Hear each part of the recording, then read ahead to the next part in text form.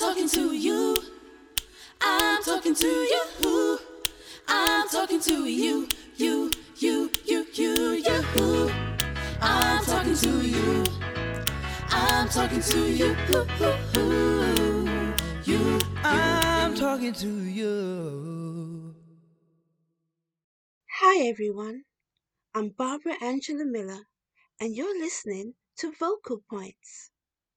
Now this week's podcast is entitled The Sign, and my vocal points today is about the story of Easter. I Google everything, and when you Google Easter it says the story of Easter is at the heart of Christianity. On Good Friday, Jesus Christ was executed by crucifixion. It says his body was taken down from the cross and buried in a cave. ... It also says Easter, also called Pascha or Resurrection Sunday, is a festival or holiday commemorating the resurrection of Jesus from the dead, having occurred on the third day after his burial, following his crucifixion by the Romans at Calvary around AD 30. Also, Pascha is Jewish for Passover.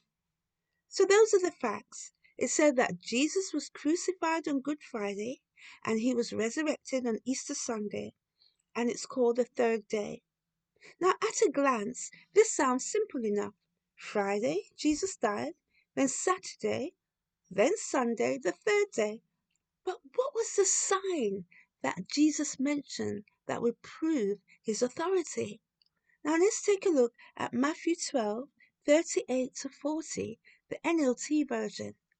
It says, One day some teachers of religious law and Pharisees came to Jesus and said, Teacher, we want you to show us a miraculous sign to prove your authority. But Jesus replied, Only an evil and adulterous generation would demand a miraculous sign. But the only sign I will give them is the sign of the prophet Jonah. For as Jonah was in the belly of the great fish for 3 days and for 3 nights, so will the Son of Man be in the heart of the earth for 3 days and for 3 nights. So we see here that Jesus was giving us a sign as to his authority. I would consider this very important and pay attention to this truth, especially if it's a sign. Now, from Good Friday to Easter Sunday morning, you cannot get 3 days and 3 nights. There and then, alarm bells should be ringing, and as a believer, you begin to question that. But I guess you come up with the answer and say, well, why should I? Everyone else is celebrating Easter. I've been brought up in a Christian home and it's what we do, right? It's a very religious celebration in my home. I don't celebrate it like the world. I know the meaning. I don't believe in the Easter bunny and the eggs and all that stuff. But the story of Easter, amen, hallelujah, I'm on it. But if Jesus did not die on Good Friday and rose on Easter Sunday, we're celebrating a lie and not the truth. So what is the truth? Let's read a bit more to see where the confusion came in. Now God's day begins with the evening first and then the day. It's found in Genesis 1:4-5, the King James Version. And God saw the light that it was good, and God divided the light from the darkness. And God called the light day, and the darkness he called night, and the evening and the morning were the first day. Now God's day runs from sunset to sunset. You get the evening first and then the day part. If it was the weekly Jewish Sabbath, we know that the Jewish Sabbath begins from sunset Friday evening and continues to sunset on Saturday evening. Then Jesus was placed in the tomb Friday evening, according to the Easter story, before sunset. So let's count. Friday evening sunset to Saturday evening sunset is 1 day. Then from Saturday evening sunset to Sunday evening sunset is day 2. And then from Sunday evening sunset to Monday evening sunset is day 3. Now this completes the 3 days and 3 nights. But Jesus, according to the story of Easter and actually in the Bible, he was not in the tomb on Sunday morning. He had risen. The whole world and Christendom seemingly adheres to the celebration of Good Friday and Easter Sunday without question, even though the numbers, they just don't add up. 3 days was a big deal. 3 days was a sign. Not man's days, but God's days. So let me continue with a couple more 3-day statements from the scriptures. Now Matthew 28:59 to 61 says, Inside, the leading priests and the entire high council were trying to find witnesses who would lie about Jesus so they could put him to death. But even though they found many who agreed to give false witness, they could not use anyone's testimony.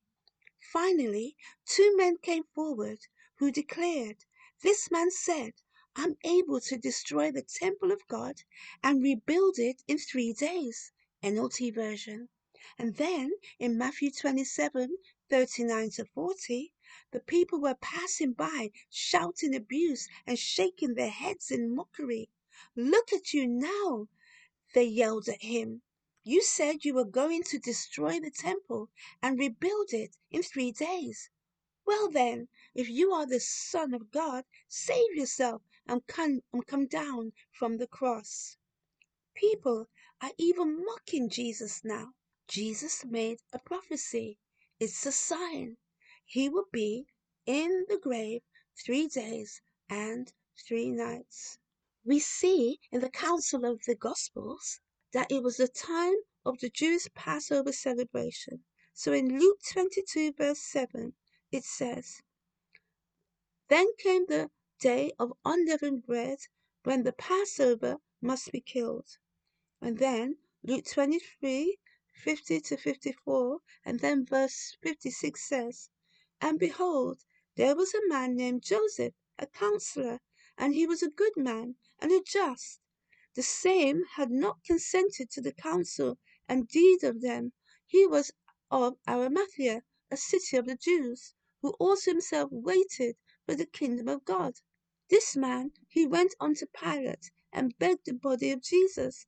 And he took it down, wrapped it in linen, and laid it in a sepulchre that was hewn in stone, wherein never man before was laid. And that day was the preparation, the Sabbath drew on. And they returned and prepared spices and ointments, and rested the Sabbath day according to the commandments. King James Version. So, the scripture says that it was a Jewish preparation day before the Sabbath. We just calculated that we cannot get 3 days and 3 nights from Friday to Sunday. So could there be another Sabbath in that particular week? Well, we don't have to search very hard because the account in the book of John gives more clarity.